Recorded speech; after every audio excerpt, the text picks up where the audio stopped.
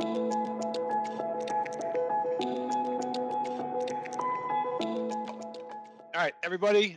Thank you very much. Getting started with episode 12 of the CX Experience with CloudLinks here. My name is Frank Wassenberg, and very excited today because we have a partnership that's been blossoming for a while with Noble Systems, and they were good enough to send us Brett Brassow, um, who's told me his name 4 times, and I think I butchered it again, so he'll have to smack me in the head when we get this done.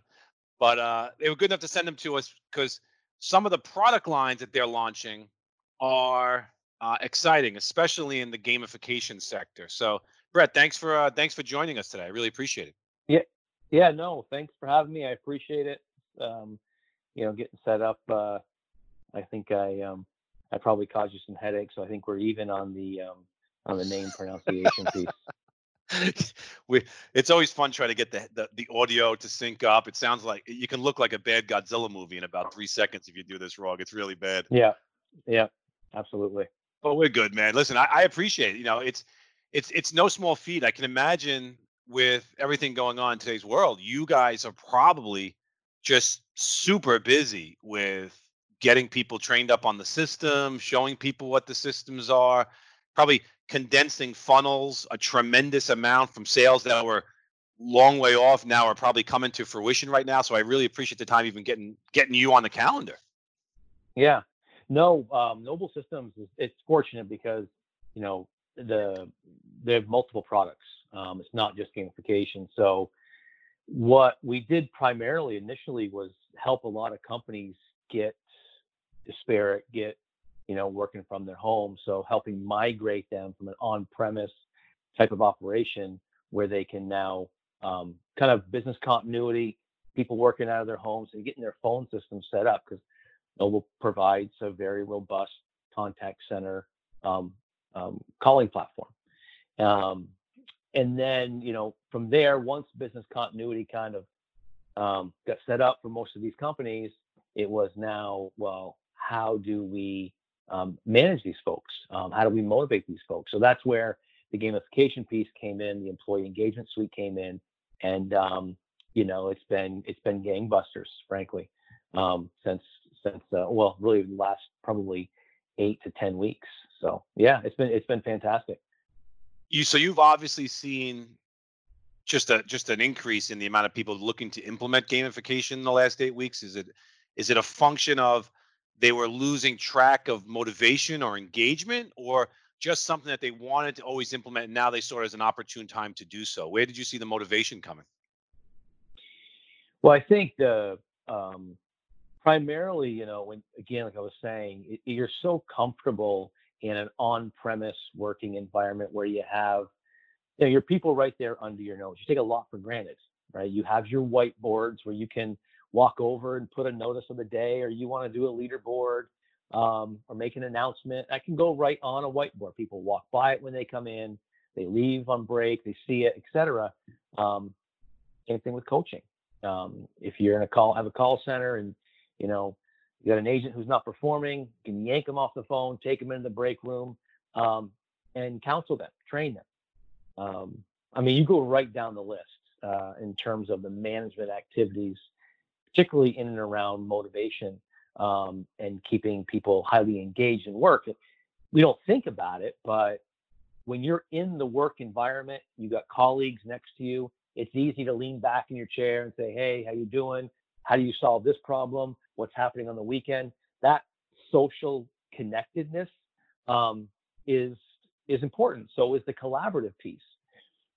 Furthermore, energy feeds energy. So when you're in an environment where, especially in a call center, when it can be buzzing, and whether it's sales or customer service, there's a certain atmosphere that can also get you pumped up, keeps you motivated. Well, when you're at home and you might be sitting in a linen closet or on the couch or, in a makeshift kind of an office, you don't have, that energy. You don't have the ability to kind of stay connected to your peers so easily and kind of, feel like you're part of a community, and for managers who are so used to being able to, counsel a person so easily because they're over their shoulder, Now, how do you do that? How do you go ahead and coach someone on whatever it is they're trying to achieve? So I think what's happened is once these organizations set up their business continuity and they go, okay, we got the phone system in place, we got security, everyone's got a data connection. Then it was like, okay, now how do we manage to organizational objectives? And that's where I think the gamification piece just got popped, because then, particularly if you have a solution that is robust and wide, where you can handle the coaching, you can handle the learning management system, you can handle, all your competitive, your social components. It makes it super, super easy, and you don't have to search for disparate solutions. So a lot of companies have realized that. Of course, if you're a company who is just figuring out how to get your people paid, right, you're probably not there yet. So we've had companies come in stages, and I really think it's business continuity is the priority. And once that happens, and they realize they're going to be okay, then it's giddy up and let's figure out how to manage our business effectively. Yeah, I think when you look at this, it's a great point that you bring up, because we've kind of called this, not even jokingly, seriously, kind of like the world's largest case study for working at home, right? I mean, there's never been a larger case study where you have more hurdles in people's place, in the way of people succeeding, than you do today. You've got some fear, you've got their kids at home, you've got uncertainty about where where job security is for a lot of people, and now once that goes away, if people are still at a certain level of productivity, it's just going to be fantastic when this is all over to prove out what this case study really looked like.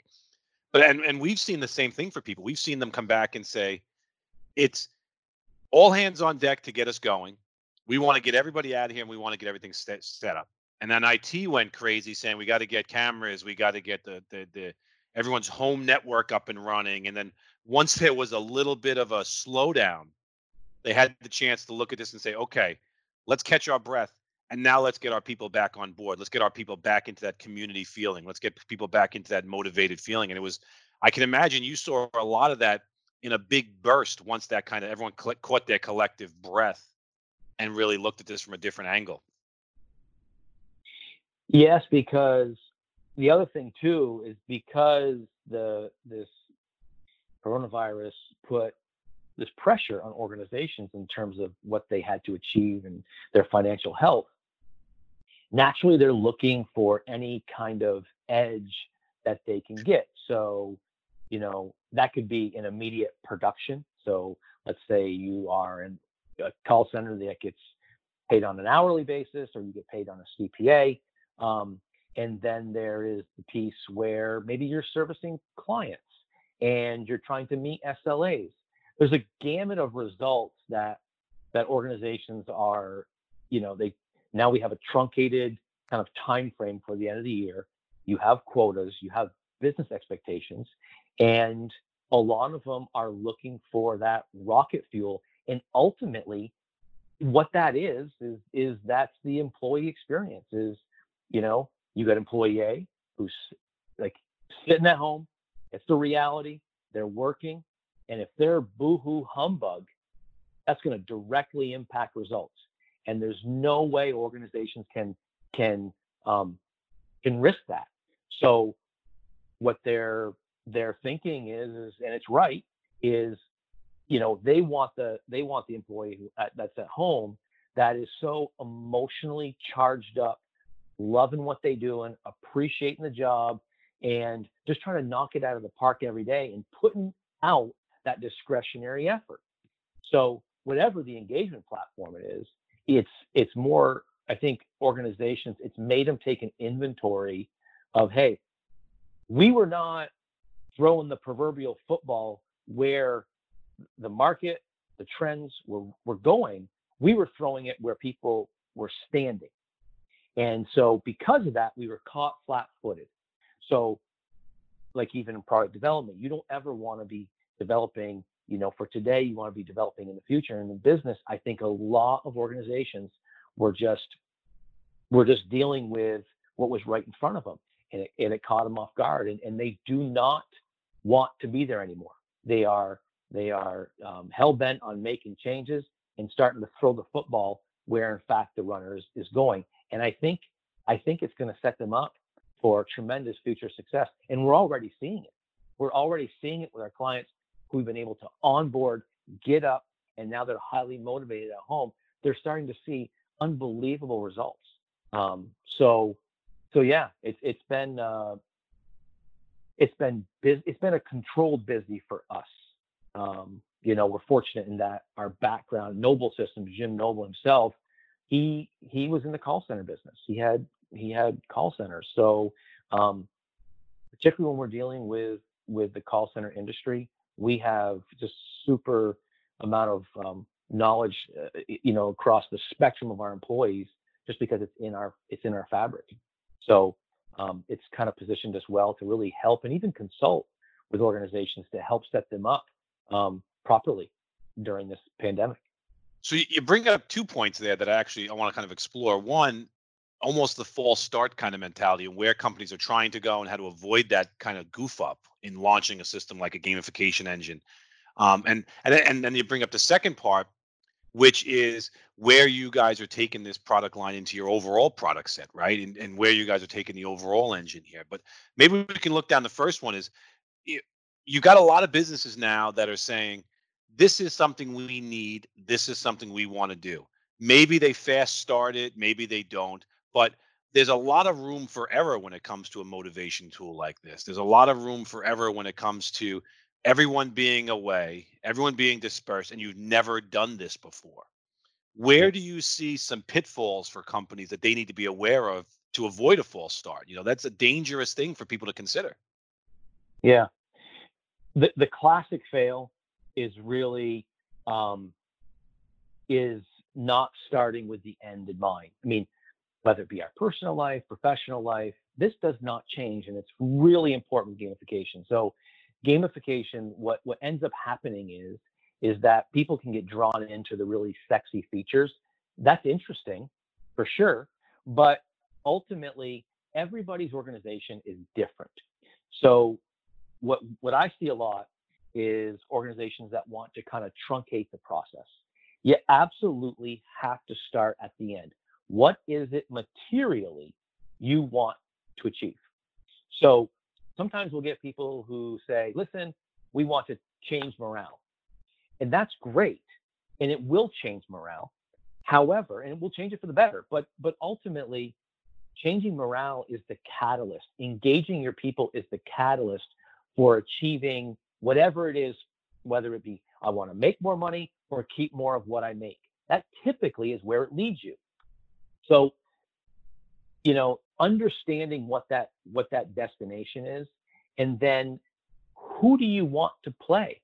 Who are your players? Who are your employees that you want involved? Because organizations have different divisions, and those play a different role in helping the company achieve whatever targets. If I'm a product company, I may have a sales division where there's a clear direct line to revenue, Yeah. but I also may have customer service where um, where our path to revenue is through an amazing customer experience, because that helps with LTV, referrals, holistic purchases. So once you determine who the participants are, then it comes down to really understanding the hierarchy of KPIs or data, because clearly not all data is equal. And what companies do, we see it, is they want to include all kinds of data. And what that does is that can dilute the focus of the employee. So if I'm supposed to be focusing on the most important activities or objectives that help my company achieve whatever it is they want to achieve, anything else I include only dilutes the focus. And what happens is you don't end up creating that new normal. Now, new normal is being used a lot today, but I've always referred to in the past as really new normal in performance. So, we Yeah, were the new a company. expectation, the new belief, what you're trying to foster for people. I get it. Yeah, Yeah. exactly. So I think just just simply defining those three buckets is probably the three most important things. But instead, we see companies will start much further down without the destination and say, and they may want to focus on a particular KPI that doesn't have real relevancy in terms of the highest hierarchy in terms of what it is they really want to achieve. And if they're trying to validate an employee engagement platform on an ROI basis by not identifying those KPIs properly, then it will be a miss and you will not find success with it. And it probably will create apathy among managers, and then it will end up flaming out.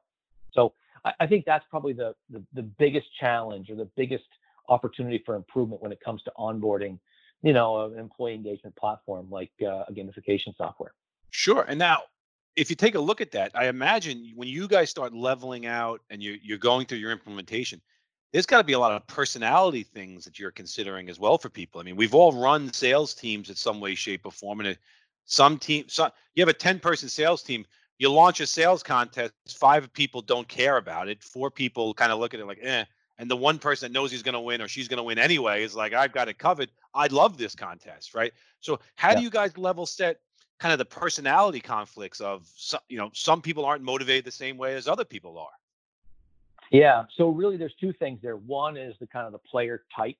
Like you said, there are some people who are classified as a personality type in terms of the game type kind of a player are you, whether you are a socializer, whether you are a killer, whether you are an achiever. Those are in and around where are categories that as an individual you will gravitate towards the type of mechanic that motivates you the most. So you definitely want to make sure you engage with a platform that's robust enough, that has a plethora of game mechanics that touches on those type of traits. And so the other thing is that you'll have in a call center, you'll have your top 20, middle 60, and bottom 20. And if you have a platform that is tailored to just your top 20, it'll be a fail because ultimately you don't target your top 20 with gamification. You go after that middle 60. Middle 60, if you're able to affect it, it'll change your culture. And as a consequence, it will certainly change the economics of your business without a doubt. Where you risk your top 20, and you need to include those, is when you have a high level of voluntary turnover among that group. Basically, I don't want to work for you anymore. I want to work for the customer or the provider across the street, and they're one of your top producers. So that's what I would say about that particular group. And like in our platform, how we offset that, because for those who have run call centers before, you're always dealing with symptoms and you're always reacting. So a lot of times, like in a contest, as an example, you may want to, oh my gosh, we're down on SPH. We got to light up a contest. And you go in and you create it, and there's not a lot of math behind it in terms of trying to create equity. You're just trying to get it out the door, and maybe you'll throw a spiff at it. What we do in our platform, so every data point that we get, we will create a most improved option. So as an example, you're a top 20 rep, I'm a middle 60 rep. Maybe it's a duel, and my manager wants me to go out and duel someone on sales per hour. If I duel you on the highest sales per hour, you're probably going to, take me down because you're a top rep. But if I duel you on most improved, now I got a legitimate shot because now we're competing on the delta of improvement. We do it where we look at historical data, and then we basically create the ratios. So it's a rolling number. So the operator of the platform, the game masters, they don't have to create those ratios. It's all done. So you can light it up like that, create equity like that. And what it does for the top performer is now, if it's a transparent system where optics are high, then of course everyone's watching. And we all know that if you're a top 20 person, you certainly wouldn't want to lose to anyone perceived below you in status. And so you're going to really try hard. It's going to elevate your game too.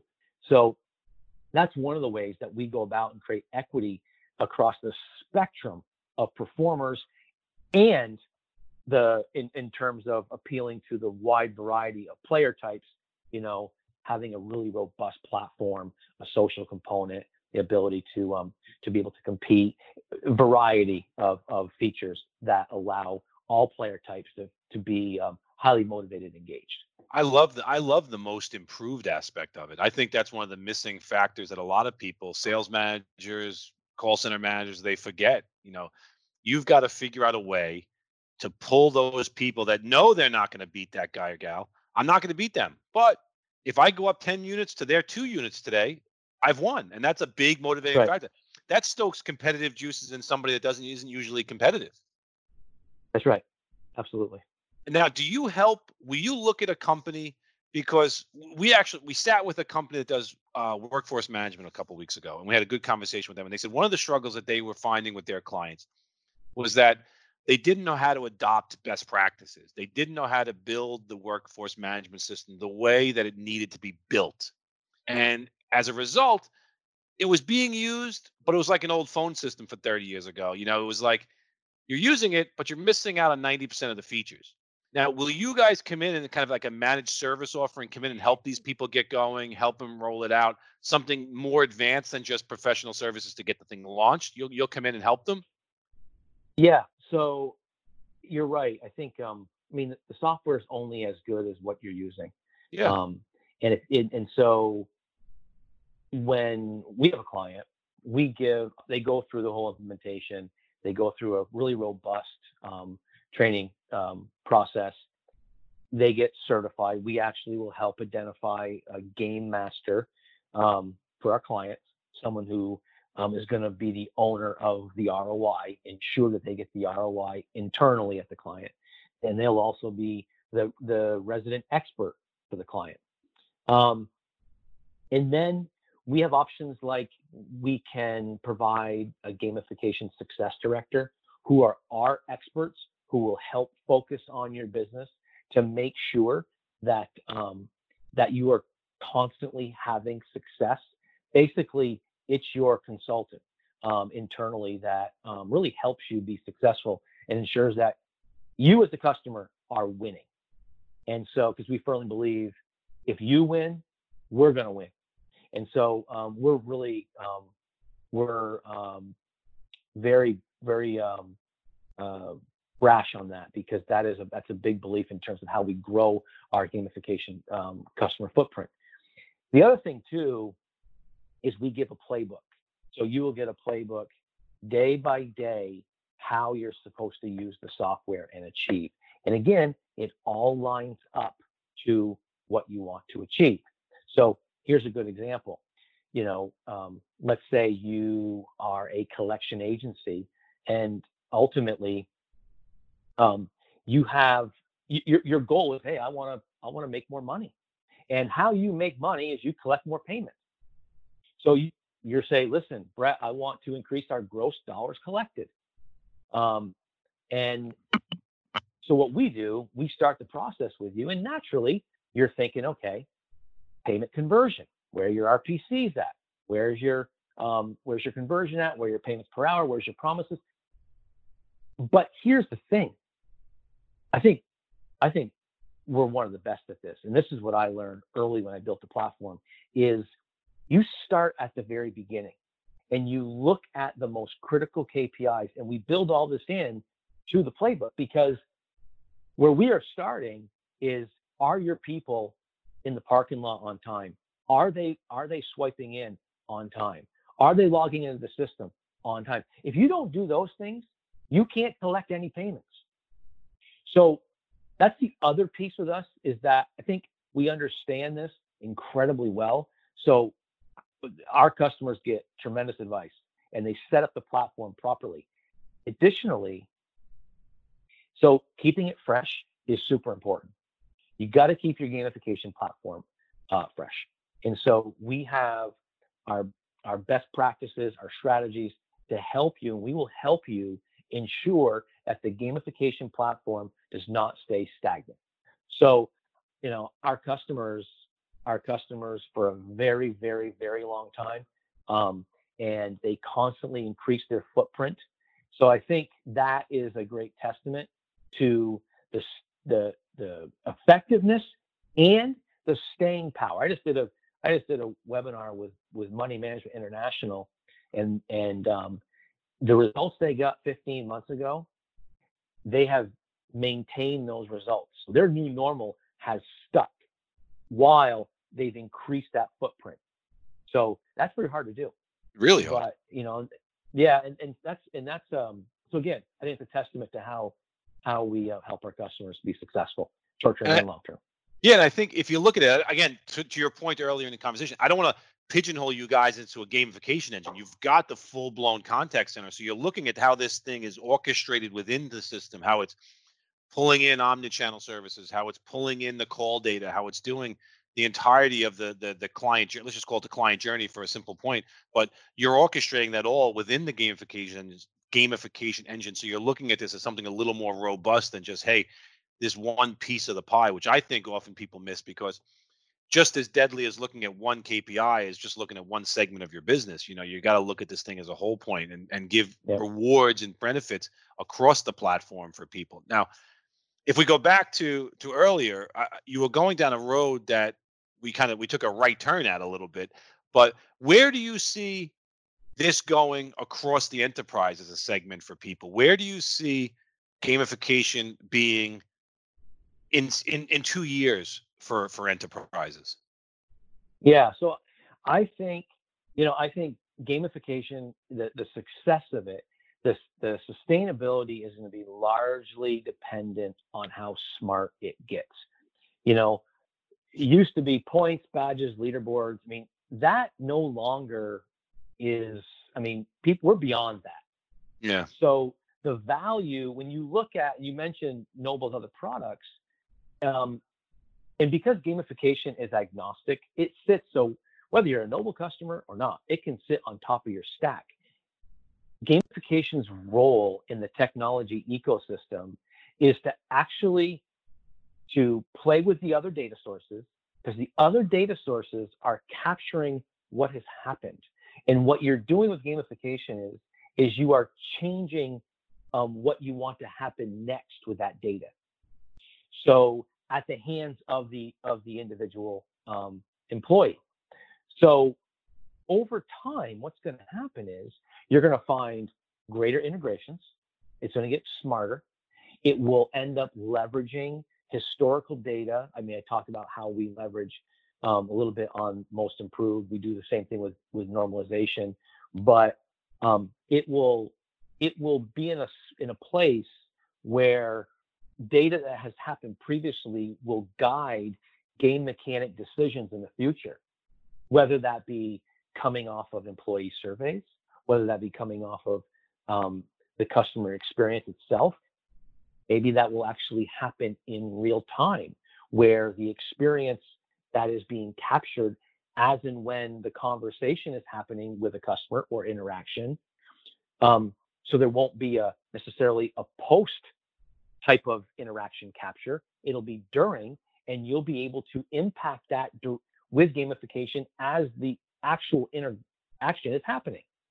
And I think that's the direction it's going. I mean, you can see it today. I mean, whether you have a car and you're speaking into it and you're telling it, you're buying tickets, or it's just becoming more intelligent. We are no longer, gamification should never you shouldn't get into it just for points, badges, and leaderboards. It really is to leverage the existing data and take whatever is happening here and basically create a new scenario that's a winning scenario for you down the road on behavior change. And that's important. And I really think it will happen more in real time and be able to affect behavior and outcomes closer to when it's actually happening versus post. So that's my thought on that. I agree. That's a good. You've got. I love how passionately you speak on this. This is fantastic. I mean, you can feel it in your voice how excited you are about the product and about what it's doing for businesses. It marries up to why we focus on contact centers, candidly, because we could sell MPLS networks to a blue in the face, but it's not transformative for an organization the way a good experience is. It's just not. And this is just so much more engaging and so much more powerfully impactful for a customer. It's exciting to be a part of this change. And you go down the road of kind of the experience, right? And that's where I think a lot of people are looking at, especially now, because I want to look back in a couple months and I want to see, did people see an increase in SMS? Did they see an increase in voice? Where did they see increases coming from? Because people are looking for a different experience maybe now than 6 months ago, right? They may be looking for a different level of interaction now, especially with insurance claims, for example. Things are going wrong. I need to speak to someone as opposed to just chatting my answer through. Where do you see the experience in the workplace, and how do you see that being really leveraged now for the contact center and for a business? Because there's an amazing statistics that pop up all the time around the experience driving the interaction with the client more so than the bottom dollar price. How easy it is to work with a business. Where do you see that impact to a company? Yeah, see, and I see the experience piece a bit disjointed. So with gamification, we often talk about the employee experience, and we work with clients who want to take the employee experience, and that experience is fantastic. That impacts some sort of customer experience score, and then what? So I really think where we're headed there. I don't think anybody is there yet. Um, I hope I hope we get there. But basically, it's it's tying being able to take the employee experience all the way through and associating some sort of business result. And I'm talking business result on as a destination. It cannot be managed. So as an example, a revenue. So here's a scenario. If I'm an agent and um, I have a first call resolution rate of 70%, and that yields a X, CSAT, okay, fine. But wouldn't it be great to use gamification to raise my CSAT to 75%, or sorry, first call resolution to 75%? That then yields a CSAT of, you know, on average 85%. That then is tied into um, a revenue outcome like referrals or more holistic purchases or a 3-year LTV. Because right now that is very disjointed, and Yeah. I don't see that as being a. I think that's an opportunity for organizations because then they'll truly understand the value of the actual employee experience and the customer experience, and that'll appear now as one. Because right now, like I said, it's very disjointed. And if we move in that direction, I think in what I was talking about earlier, how you'll be able to impact the experience as and when it's happening. I think that will complete the pictures and it will allow organizations to make purchases of that type of product very easily because they'll be able to associate a particular business result, revenue, to an actual experience that is happening starting at the employee level. And right now, I don't think that can be done. So you think So, I mean, is it a miss of, is it a miss of the platforms available, or is it a miss of the management of the contact centers or the businesses to let people know downstream where their success is building into company success? Where do you think the failing is? well, I don't know all the platforms in the market, but so if there's one out there, then I probably will look like a donkey. But I don't think there's a platform that offers that. But um, but here's what we get like fed a lot. Okay, gamification. I want you to show me an ROI on NPS. 'Cause NPS matters the most to us. If you can show us an ROI on NPS, then we can talk about maybe purchasing it. So no problem. We can talk about the employee activity that impacts NPS. So we'll say Mr. and Mrs. Customer. What impacts NPS? Well, NPS, let's just say average hold time or average answer time, first call resolutions, and abandon rate. Great. We can target those and we can improve those. But if you want to associate an ROI, tell me if we take that NPS and we increase it by 10%, if we increase your NPS by 10%, tell me how much more money you make, how many more referrals do you get? And what happens 10 times out of 10 is they're not linking that. Yeah. There's no link. So I think I just don't think, like, I don't think a lot of companies think about it. And I don't think if there is products, there's definitely not many of them that actually provide that, because you're talking about agent activity, you're talking about a customer experience capture, and you're talking about, a warehouse where that revenue could be, a CRM. Those have to all play very nice together. So that's an opportunity that I thought for a while needs to be filled. And once that happens, Katie, bar the door, because now people, like I said, will be able to associate a true return down to the experience level. And that's directly brand impacting. I mean, that's the story right there. Yeah. And I think it goes back to your point about people have data, but sometimes don't even know what to do with the data, right? And they're not cross-pollinating that data to other departments and say, hey guys, we did this. What did you do with it? Where did you see an increase? Where are we seeing referrals? Because that agent may be like, hey, I'm kicking butt over here. Look at NPS is up 20%. What does that mean for me? And everyone's like, I don't know. I don't know where it goes from here. That's a major fail. And that, if you see, I mean, you probably have a good case study where you've seen NPS go from whatever, X to X plus 20%, right? And you've seen, we did this because of this, and people adopted it, and people managed it, and people lived it. Do you have one that you could maybe just let us, let people hear that's like, we did this, it resulted in plus 20 or plus 10 or whatever, but it was just such a win because the company adopted it, and it just, everybody fed off it? We have several examples where organizations have knocked it out of the park. They really have, in terms of both top line and bottom line. I think what we're seeing a lot of now, in terms of additional kind of sweet milk, as I like to say, where the riches are being harvested, particularly on, if you look at BPOs, or you look at organizations in environments where unemployment is low, organizations are now using our platform as a talent acquisition strategy, making it part of the center of their strategy to say, hey, this is how we are different. We do this. We provide this gamification platform. It's a recruiting mechanism. So that's an interesting way they're using it.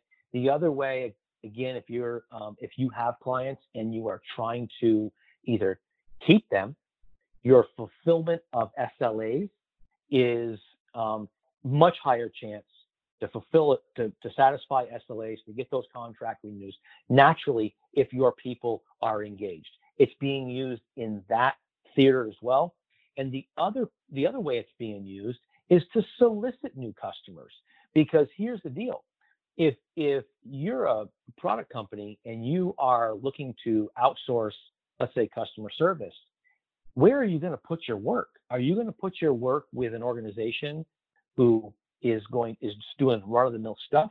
Or are you going to put your work with an organization who is putting money or investing into the people? Because if I'm investing into my people and I'm soliciting you in your business to give it to me so I can service you, what I'm doing is saying, listen, this is how I invest in my people, because I want them to stay around. I know if they're excited, if they have an emotional connection with work where we're going beyond transactional engagement, they're going to stay longer. And when I have an employee stay longer, guess what's going to happen? They'll be able to rebuttal. They'll be able to sound more credible. They'll be able to provide that experience to your customers. That's far better, because I'm keeping the IP in the seats versus turning people over. So, outside of the regular, top line productivity, bottom line efficiency gains, we're also seeing a lot of organizations take it beyond that and be really creative, both from a recruitment standpoint and a business solicitation standpoint. I love those 2 points. I mean, that's huge from a recruiting standpoint because I think that's oftentimes an area that's missed is how do you entice the right guys to you. But even from the business sales impact, I mean, that's something that if you're leveraging this right, sales should look at this and say, this is why my agents are better. I love that. I think that's a fantastic Yeah, avenue to take that down the road because it does. It yeah, just makes you as an organization more attractive to any end user to say, well, this is why we're good. Not yeah, necessarily our secret sauce, but this is what we're doing, and we're reinvesting backwards. We're not using this as we're not. It's flipping on its ear. We're not using this as a means to hold our people accountable. We're using this as a means to really get the best agents in here because they want to work for us in the region, especially in the BPO space where you can take a BPO and you could say, they're the largest employer in that region, right? And there's a lot of people in there because let's say labor is cheap in far shore and near shore, whatever the case may be. But those people are jumping ship because they want to go over there because they're friends over there now, and they're doing they got what over there? You did what and you got what? That's cool. That's a neat way to recruit and gain clients. yeah, That's something that people yeah, you never hear about that in the conversation with people. yeah, yeah. Now, when you look at this and you say, all right, we're how many days into this pandemic are we now? We're whatever, 70 something days into this pandemic. If you go out 6 months, do you look at this as an opportunity where do you look at this, do you think you'll look back in 6, 7 months and say, wow, you know what? Cloud adoption as a whole really, this was the inflection point. This was where it got adopted from the low double digits where it is today, the teens where it is today, and the contact center as a whole? Or do you think it's still going to take some time for people to grab it because of other factors? I mean, I look at contact center and I'm still in that kind of shocked world that it's still only in the low teens in terms of overall adoption in the contact center space of cloud. Do you think this is an opportunity where you think you'll look back and say that was the time when it just took off?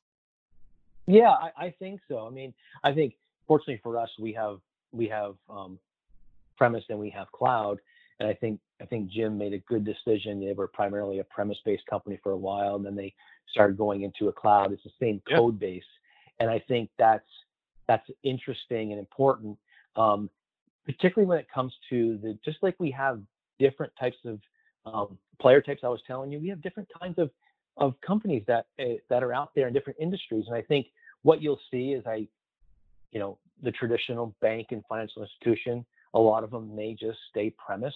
But Yeah. I think a lot of organizations, it's like, when you oftentimes the hardest part of making the decision is just to make the decision. Yeah. And but when you're forced and you finally do it, then you're like, oh, okay, this is safe. I'm okay. I think that is what's going to have happened to several of these companies. I think the number of customers that either go 100% cloud or some sort of hybrid solution, I think it's going to be off the charts. I think you will see a lot of that because they will also know that given a situation in the future, that again, they don't want to be throwing the football where the person is standing. And I think part of throwing it where the person is running to is having a flexible solution that allows you to be dynamic with a cloud solution with whatever platform you are using to run your business. Yeah, we spoke to a partner of ours the other day who said, listen, it would have been great to have a cloud environment, but thank God we had our premises environment because we unfortunately we let go of a lot of people and we flatlined where our cost was. We knew where our expense was going to be, and for a short time we had a massive burst in cost because we had to get people home, but we knew what we were spending and it was already paid for. So we were able to absorb some of the financial hit of this situation right now without having to be beholden to external contracts. So it's a different fluctuation in where you see your importance levels are now. So I appreciate where you're going with that, having both sides of the coin at Noble Systems, where you can look at prem and look at cloud-based services. um, where do you see you guys having an opportunity in the market next? Where do you see, because you've talked about the product needing to grow to certain areas, you talked about the business leaders needing to grow to use the product better. Where do you see gamification going in the next 6 months or the next year to really make an impact? Where do you see kind of your product roadmap at Noble? Yeah, no, I think our roadmap will continue to get. Well, I know it's going to be filled with being more intelligent, and more intelligent, I mean more connection. So internally at Noble, we have a plethora of products. So making sure all of those freeways are set up properly to be able to ingest the data, because gamification is nothing without the reliance on the data sources that it needs to power whatever objective they're trying to achieve. Second, it's going to be reducing friction in the software to make the software easier and easier to use. I mean, when customers take on gamification, what they're hoping for and what they come into is preconceived notion like, oh my God, we got another technology project to onboard. It's not. And so when I built the platform originally, it was supposed to be low friction, because the job of a call center operator or whatever the business at hand is to do that business. So it's built that way today, but it will get less frictionless over the next 12 months for sure. And then thirdly, the other piece is that we will be using historical data more to power the decision making within the platform, to make the manager, the supervisor's job easier, to make it less subjective and more objective by being able to look at what has worked in the past, so we know what game mechanic is most effective to impact a certain behavior at a certain time on a certain group or individual. Though that's a direction that we're going down significantly, and it will make our product very robust, very intelligent. So I would say on those three fronts, probably, increase our connectivity to ourselves and to others, make it less frictionless to our users, and to become more intelligent as it relates to leveraging historical data, powering decision making going forward. Do you see AI getting lumped into that kind of bucket 3 for you a little more robustly? Everyone kind of talks about AI Potentially. now, and no one knows how to do it really. I've heard a whole bunch of different Yeah. stories on AI being the holy grail or the anchor around your neck. Yeah. I mean, potentially. I don't think it's something in our 6 months or 12-month Yeah. roadmap. But I think there's opportunity there with gamification.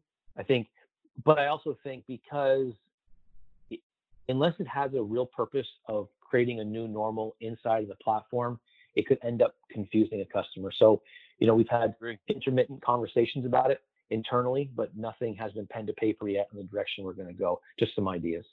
No, I appreciate that. Yeah, no, we've looked at a couple different suppliers who are leveraging AI differently. And with gamification, it's one of those interesting things, and it falls into QM and how you're automatically managing people's production and performances. So I always get curious when AI can get thrown around too easily or too dangerously almost, because I like the way you go Yeah. with it. You're saying it can be confusing. It can be confusing for a lot of people just to throw out something for the sake of throwing it out. Well, listen, I've gobbled up in the middle of your workday over an hour of time already. So I feel bad, kind of, the workload that you have on a normal day, where you already threw it out that you had so many webinars going on right now that you're excited to take almost a break from the webinars for you guys and have a not so salesy a day. But this has been great so far. Is there anything you want to kind of leave people with, man, that you think is good to think about? If hey, listen, if you're talking Noble, think this. If you're talking gamification, think this. Yeah. I mean, what I would say is this, not to say too much, but I think the biggest takeaway with leave technology aside for now, but the biggest takeaway with our businesses, and that including everyone that's involved from employee or owner level, I think the important takeaway is that we have to be better, and we have to be willing to trust ourselves a little more, that, hey, we know where this is going. I mean, I'm not a religious person, but Noah built the ark before the rain came. That's a story, at least. And so and I say that just because, whoever's listening to this, It was I don't like want that to in think the I'm Steve one for Carell the movie other. too, man. Steve Carell did Yeah, it too, man. So that's proof. yeah. Okay, then, but basically, and I think what inhibits us a lot from taking action is just our own fear. And whether it be fear that we're in a group of people, we're talking about maybe product development or business strategy, and we're afraid to talk about where we think this is going. Well, those people right there, I really would like to encourage to speak up, because I think that type of mentality is going to help companies in the future, because we don't know what's going to happen tomorrow. Um, and as long as we're making educated decisions and we're looking at all the possibilities, I think it's super important to do that and just encourage people, because at the end of the day, there are in this world, there are people like Noble Systems, and there are others too. We do a few things very, very well. We support the contact center industry and contact center solutions extremely well. But whatever your business is, there are good partners out there that can help you make those decisions and be part of your strategic journey. And I think if anything at all, this should have woken people up to make that commitment and to start planning out those strategies. So Yeah. that's about it, man. That's a good way to close, man. This is the big wake up call. This is the big wake Yeah, up call, man. This is where everyone gets going. This is where the world kind of was shaken a little bit. Um, as we get going here, man, hopefully the contact center world opens up and it opens up safely. I think there's going to be some challenges for people. You guys are going to play a big role in that for people, because as everyone gets back into their offices, man, the social distancing stuff is going to be a challenge for people. Organizing these groups is going to be a challenging people. So I'm interested to see what we don't know about opening up in the context center world, what shakes out here, and hopefully it's nothing too crazy that we can think about, man. It's going to be an interesting time. But Brett, man, listen, thank you very much. I really appreciate you. absolutely. Yeah, I really appreciate you taking the time today, man. This has been a great conversation. I'd love to have the opportunity to pull you back in a couple months and see if some of the things you were talking about kind of come true and hear some different case studies, man. Yeah, no, thanks for having me, Frank. I really enjoyed this. It's always good rapping with, you know, cool people and just people who care about the industry and what's going on. And so I appreciate having the platform. You're doing a great thing. And, you know, I look forward to staying connected. Me too, man. I appreciate it, Brett. Thank you, everybody, for joining. It's another episode of the CX Experience.